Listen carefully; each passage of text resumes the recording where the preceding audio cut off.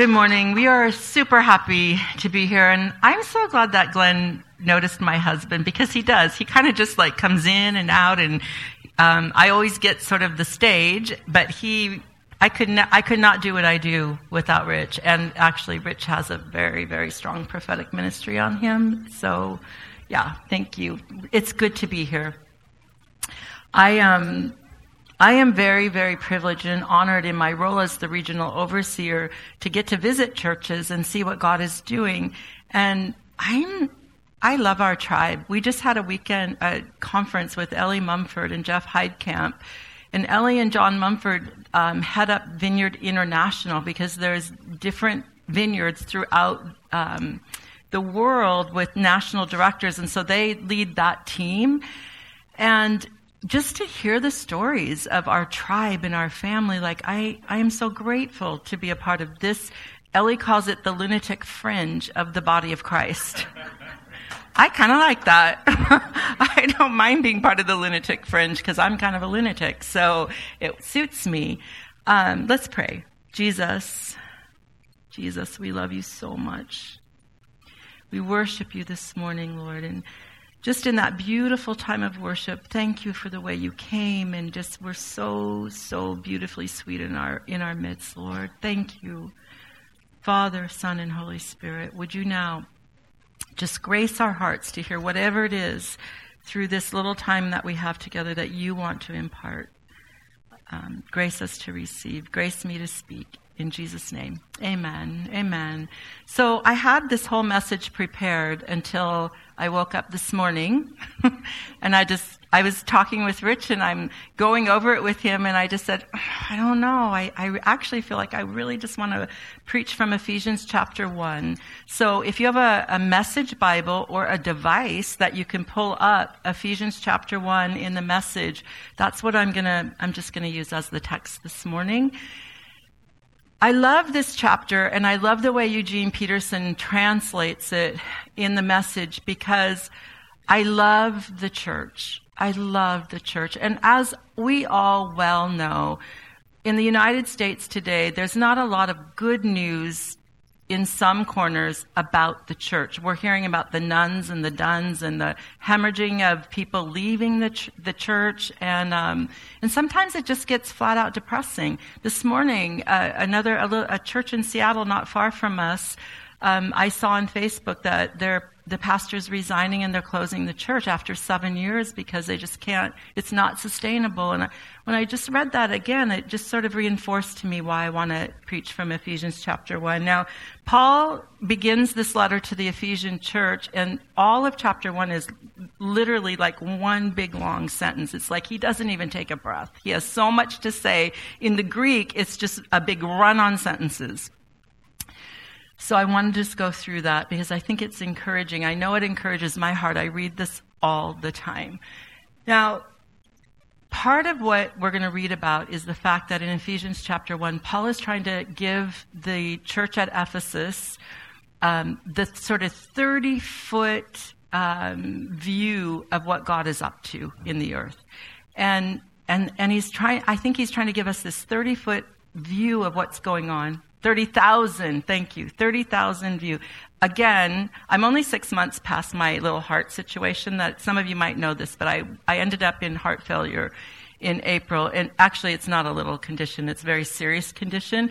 And the only reason I'm telling you this is because ever since then, I've sort of lost my mind. And they're telling me it will come back, but my brain was definitely affected by my heart failure. And I'm just now 6 months post that. And the cardiologists are telling me now is my system is recirculating and some of my brain cells are going to open up. So sometimes I have a hard time with words and memory, which has been a very humbling thing for me. So just bear with me if I lose words, but Rich is here to help me find them. 30,000-foot view of what God is up to. And so Paul gives this 30,000-foot view, but then he also, in this passage, will talk about how God sees us and knows us, each one of us. He knows this church, this congregation, and he sees and he knows. Now, because of my heart failure and some other things that have happened in my life in the last 18 months, I've just gone through a lot of loss. And I won't, that's not my story today, but just to give you the backstory, just a lot of loss in the last 18 months. Not sort of ending with the loss of my health, my brain function and all of that. So in the last 6 months, I've been in a huge recovery process. Well, about 2 weeks ago, on a Thursday afternoon, I had my computer, not this one, my Mac computer on the dining room table, and I was in the kitchen cooking, and someone sat down at the dining room table to eat lunch and actually knocked over their glass of lemonade, and it hit my computer. And like within 2 seconds, my Mac started flashing, and then it shut down. Well, that put me over the top. I had a complete breakdown because I hadn't backed up my computer for a year. So anything I'd done in the last year, if we couldn't retrieve the hard drive, the data, it was going to be gone.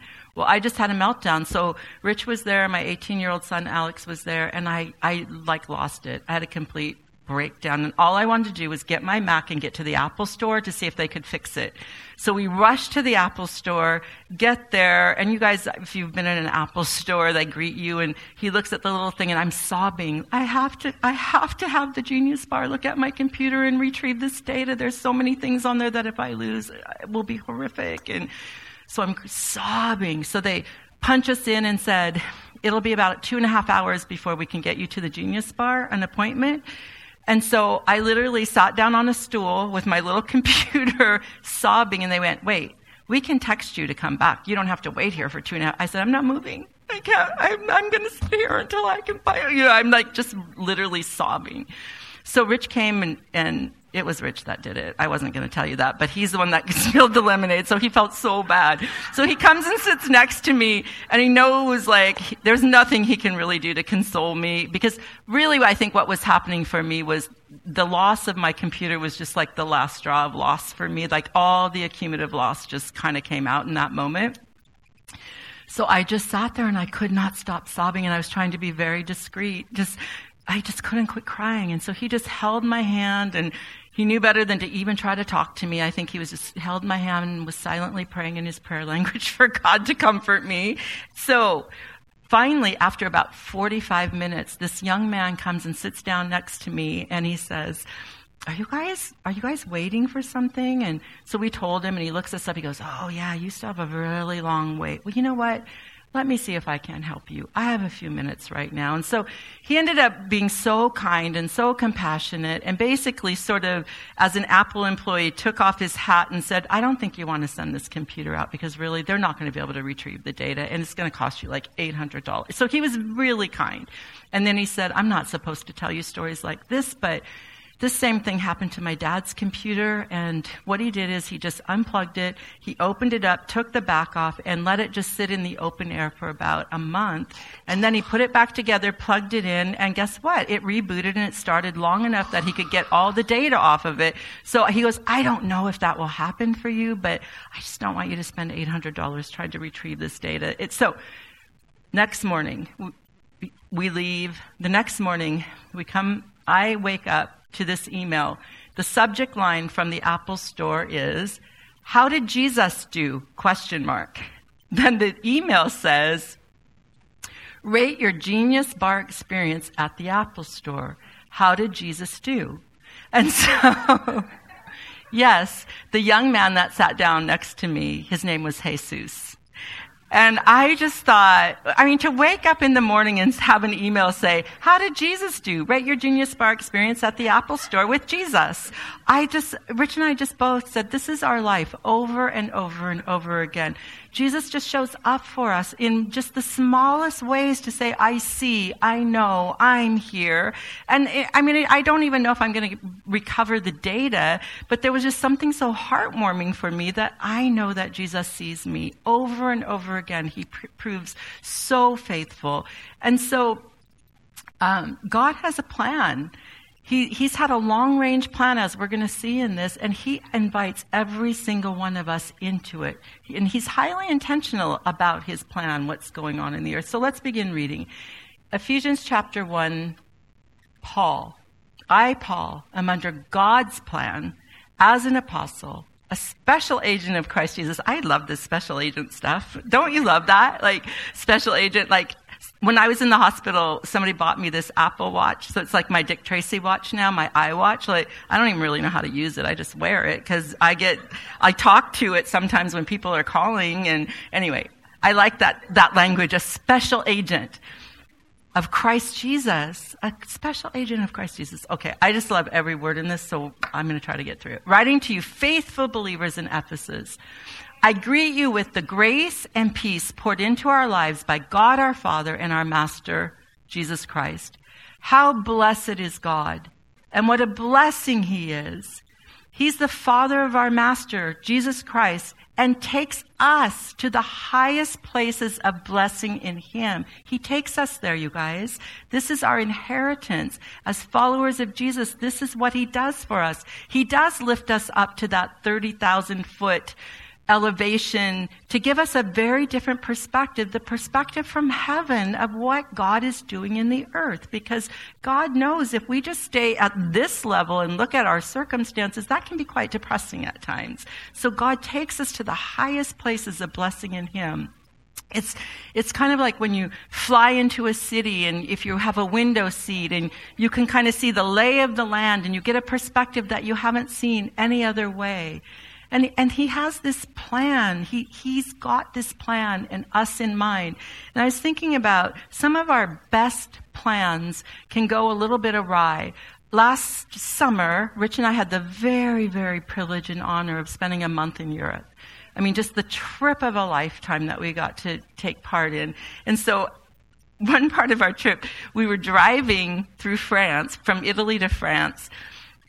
And we had GPS, and I was navigating, and we got lost so many times. I won't get into that. That's not the story. But we ended up spending a few days in Nice, in the south of France. Had the most wonderful time, and we wanted to see Monaco. So we drove to Monaco just for the day to, like, sort of go and see. And so when you drive into Monaco, and in these countries, in France, there's like these, what do you call them, switchback roads? Like they're just like really, and you're like on the edge of a cliff, like so high up, and you're driving through. And while we were there, I was reading the story of Princess Grace. Some of you know Grace of Monaco, that she actually died in a car accident on those cliffs, on one of those roads. So we were leaving Monaco and we were going up, and the GPS always seemed to be just a second too late, so we were missing our turns, and it was really hard to turn around. So we were on one of these switchback roads, and so Rich like swirls around, and I mean, we missed the turn, and so he's trying to get us back on track. And all of a sudden, the way that he was driving and the way that the road was, I had this panic attack. And I said, "We're going to die in Monaco!" And it's like, I like lost it. And he's like, "Rose, stop it. We're not going to die. Just give me a minute." So this is our life. This is the way we live. I'm just giving you insight into our marriage. And so... and of course we didn't die because we're here today. But we had this plan. We had GPS. We had everything going right. And then all of a sudden, our plan failed. We got off track. But you know what? We got back on track and we made it out alive, and we're here today. So let's go on. Long before He laid down earth's foundations, He had us in mind, had settled on us as the focus of His love, to be made whole and holy by His love. This, to me, this is so important that we get this, you guys, that the most powerful force in the universe, the God of all heaven and earth, the God of the cosmos, the God of intergalactic love, sees us, knows us, and He changes us. It's that power of the transforming love of this God, that power is what changes us. That's what changes us. Now, we can all probably share stories of times in our lives where we were despairing, or we've suffered a horrific failure, shame. And what this is telling us is that is not the actual story. Like, we're all going to experience these things. We are. But the truth is, that very pain, that very failure, that very thing that is going on in our lives is what God transforms in us in ways that we could never imagine as we bring those things to him, as we invite him into those places to make us whole and holy. So no matter if you've struggled with a drug addiction or a food addiction or issues with food or whatever, money, like you name it, the things that we struggle with in our weaknesses, what this is telling us is when we encounter the transforming love of this God of the cosmos who sees us and knows us and has his desires for us, that is what transforms us into the image of Jesus if we will allow it. Long, long ago, he decided to adopt us into his family through Jesus Christ. What pleasure. Listen to this. This is so beautiful. What pleasure he took in planning this. And Paul puts an exclamation point on it. Like it was pleasure to him to plan this whole thing that we're a part of. He wanted us to enter in to the celebration of his lavish gift giving by the hand of his beloved Son. Because of the sacrifice of the Messiah, his blood poured out on the altar of the cross, we're a free people, free of penalties and punishments, chalked up by all our misdeeds, and not just barely free, abundantly free. He thought of everything, provided for everything we could possibly need, letting us in on the plans he took such delight in making. This is our God. This is his plan. It's been the long-range plan forever, and he invites every single one of us in to participate in this. He set it all out before us in Christ, a long-range plan in which everything would be brought together and summed up in him, everything in deepest heaven, everything on planet Earth. God has provided everything we need for this journey.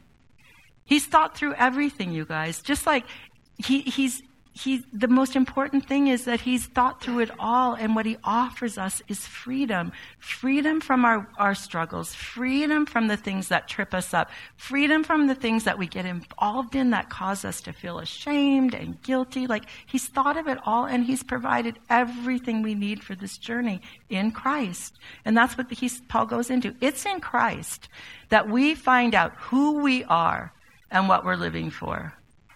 Now, when I had my heart failure, I literally almost died. I mean, I had to look death square in the face, because when I was in the hospital, the cardiologist didn't know if I would make it. I had to have a surgery. It wasn't open heart surgery because it was a different kind of heart failure that I had. Like literally half of my heart is gone. But the whole left upper and lower chamber of my heart is gone.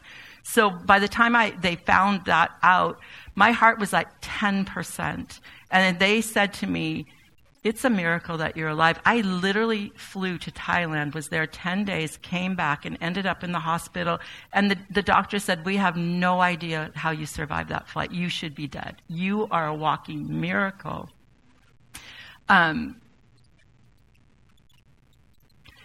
When I was there, I had to face the fact that I could die. And so this was an interesting thing that happened to me. Every single night in the hospital, I was there for 8 nights. I would fall asleep listening to worship music, and I was so powerless. I was so vulnerable. I was so, I couldn't fight for my life, really. I didn't want to die. I did not want to die. And people all over the country, probably the earth, were praying for me at that point. Prayers went out. But I came to grips with the fact that if I close my eyes and go to sleep, I might not wake up in this hospital. But if I don't wake up in this hospital, I know that I'm going to wake up in the arms of Jesus. I knew it. And I wasn't afraid to die. I didn't want to die. I didn't want to just cave. And, it wasn't that thing where I'm giving up and just, because I wasn't ready. I didn't want to go. But there's something very peaceful that happened to me through that situation where, like Paul, I was able to say, "Death, where is your sting? Where is your sting?" Because if I don't wake up in this hospital, I'm going to wake up in the arms of Jesus, and I'm going to be in the fullness of joy. And so there was something that changed me by going through that experience about the way that I view life, the way that I view Jesus. And the thing that I would say is that it's in Christ we find out who we are and what we're living for. And for me, since that, clearly I've survived. 2 months coming out of the hospital, I had to resign my church because I'm not able to pastor full-time anymore because it would put too much stress on my heart. But young church planners don't, I think it's a good calling, really. But the thing about it is, what I've learned is that if every bit of ministry went away, if I were so disabled that everything went away, and thank the Lord it didn't, that I still get to be the regional leader for the time being anyway. I still get to teach in a seminary, one course a year. Like those, I got to do that. But if everything went away, what I learned is my identity in Christ is not about my role. It's not about my ministry. I mean, resigning the church was a huge, gigantic loss for me. But I mean, here I am 6 months later, and I kind of like my life. I like going to bed not filled with anxiety about if there's going to be enough money. You know, I'm just going to be honest about that. But if everything went away, what I know is my identity is in Christ, not in what I do, not in my role, not in my position. It is absolute. My identity, what I learned through this is that I'm a child of God. And I did look fear in the face. I loved that song that you sang this morning about You Came. I just sat and cried because that's my story. I thought I was going to die, and he came, and he raised me from the grave, and he turned my fear into faith. I don't know how many days I have left on this earth, but man, I am so full of faith for the things of God. I am so full of faith to see God's intention and plan for our region to come about. I'm so full of faith to see young people go plant churches. I'm so full of faith for this church and to come back in a year or two and see the Spanish-speaking people that are going to be I'm full of faith because when you come that close to death, and you look it in the eyes and Jesus meets you, I don't know what to tell you, but I know that it's in Christ that I found out who I was and what I'm living for, what I will give the rest of my days. Long before we first heard of Christ and got our hopes up, he had his eye on us, had designs on us for glorious living. Part of the overall purpose he's working out in everything and everyone. He is working out his plan in everything and everyone. So hear me, because he's not just working it out in Christians. He's working it out in everything and everyone. So we are the vineyard. We have this saying that we bless what the Father is doing. So we have to open our eyes. We have to be a discerning people wherever we are, in the places that we work, the places that we live, the places that we play. We need to be discerning. What is the Spirit of God doing right now? What's the Spirit of God doing with my neighbor? What's the Spirit of God doing with my kids' friends? We need to be a discerning people because God is working out his purposes in everything and everyone. And I'm going to stop there because it's in Christ that you heard the truth and believed it. This message of your salvation, found yourselves home free, signed, sealed, and delivered, as Stevie Wonder would tell us, delivered by the Holy Spirit. The signet from God is the very first installment on what's coming, a reminder that we'll get everything God has planned for us, a praising and glorious life. This is a reminder. What's happening right now is preparing us for the future, for eternity. And as kingdom people, what we believe is that future has already invaded this present time. It's not here in its fullness, but it is here. And so we have the first installment of what's coming. So what we have to do is keep our eyes on what's coming. This thing is going somewhere. There is a target. Human history at some day is going to reach that target, and then we're going to be ushered into eternity forever, where everything has been made right. Everything. There's no more death. There's no more dying. There's no more sickness. There's no more addiction. There's no more exploitation. It's all going to be done. And so what we've been invited into is to participate with God right now in that future here in the present. So we have to be discerning. We have to not give up. We have to not give in to the circumstances that tell us, isn't everything horrible? Well, everything might be horrible, but we're people of the future. We know what the future is. We know what the future holds. And we're supposed to be inviting that future and watching for it. The kingdom is breaking out all around us. In the work that you do, feeding the poor. In the work that you do, praying for people, for healing. In the work that you all do. I love your tagline, blessed to be a blessing, because that is the heart of God.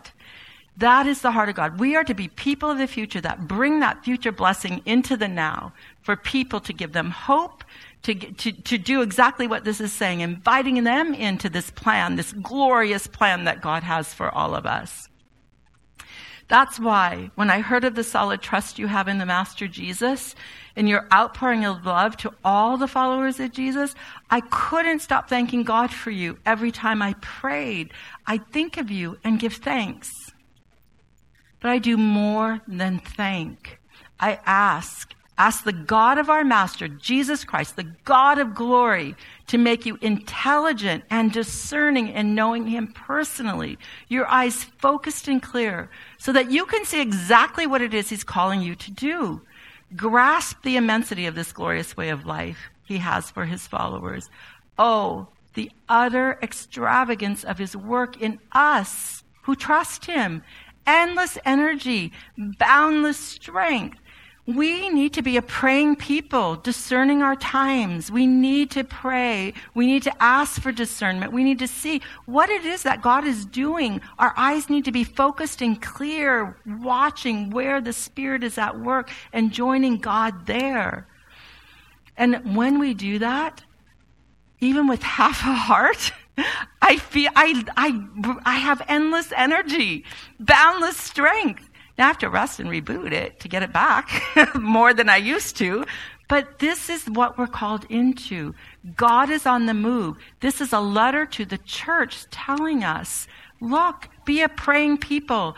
Pray for discernment. Pray that God opens your eyes to see the kingdom all around you, because it is happening.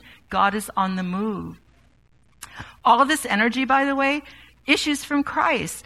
God raised him from death and set him on throne in deep heaven, in charge of running the universe, everything from galaxies to governments. No name, no power exempt from his rule. And not just for the time being, but forever. He's in charge of it all, has the final word on everything. If this does not bring you comfort today, in the midst of the most divisive election season we have ever had, I don't know what will, because this is what we have to remember. I'm not going to lie. I'm not going to say I don't care who wins the election, but here's what I will tell you. Jesus is the president of the universe. Jesus is the CEO of the cosmos. So whoever wins this election, it's not over. Our future does not depend on who wins this election, because our future has been determined in what Christ did, in his incarnation, in his life, in his ministry, how he modeled us to be truly human beings by his example, his role model. So whatever happens, and I love that you're praying to heal our land, because we need to do that. This is the church's mandate, is to be peacemakers, to be reconcilers. We are called to have the ministry of reconciliation. So I love that you are doing that. But at the end of the day, God is not going to abandon his plan because Donald Trump or Hillary Clinton is the president of the United States. It's not. That's why every once in a while we just need to be pulled up to this 30,000-foot perspective, you guys, because it's too easy to get bogged down in what's just here on this level. We have to see things from heaven's perspective. At the center of all this, Christ rules the church. The church, you see, is not peripheral to the world. The world is peripheral to the church. This is so important. The church is Christ's body, in which he speaks and acts, by which he fills everything with his presence. And I got to land this plane right now. People need to know this. People need to know this. All around you, all around us, there are people that are desperate for hope. There are people that are desperate for what is true. There are people that are desperate for peace. Peace. We're surrounded by people in all of our lives that need a message of hope, of peace. And we carry that message. We carry the message of eternity, not what happens day to day in the United States of America. Like, it's...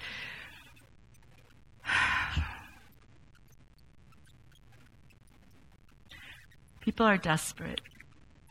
We live in times where I absolutely believe, especially in our region, in the northwest corner of North America, that the Spirit of God is up to something because people are desperate.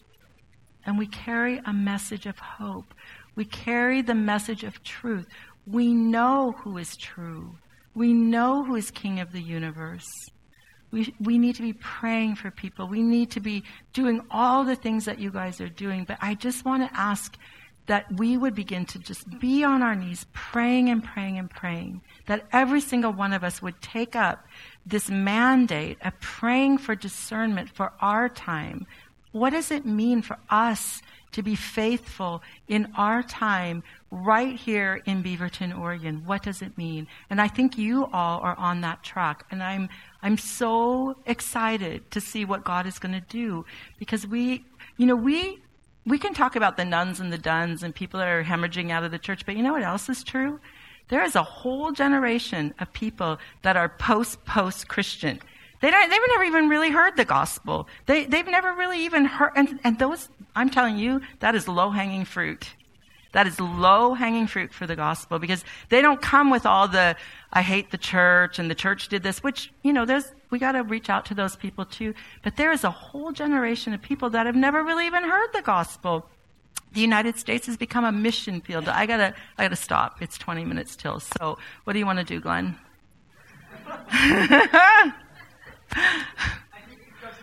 Yeah, we got to just wrap it. Sorry. No, that was not your fault. Okay. That's a great word for us. Okay. That's a great word for us. And it's a word in time, word in season. So I'm just going to ask them to stand, and I'm going to close in prayer. We probably need one parent or another to go rescue the children's ministry people with ASAP. But Father, thank you so much for today, for your spirit, your presence here. All that you're doing, Lord, in our world, in our region, and in our community, we say yes and amen. That you grant us the grace to really see deeply into what your hand is about today. Yes. And enter into that and to participate yes. 100% with you. Help us, Lord, to reach the Hispanic community. Help yes. us to reach the lost and lonely. Help us to reach the broken and the needy and the hungry yes. in our community. We yes. love you, we thank you, yes. we honor you, we worship you with all yes. that we have. In your name we pray. Amen. God bless you guys. Can I say one more thing? I just have to say something about this worship. I do. You guys, you are digging a very deep well with your worship. You're digging a deep, deep well. So please keep digging that well, because you're digging a deep well. That's all I need to say. That is going to be so much water for people that are thirsty. So keep doing it.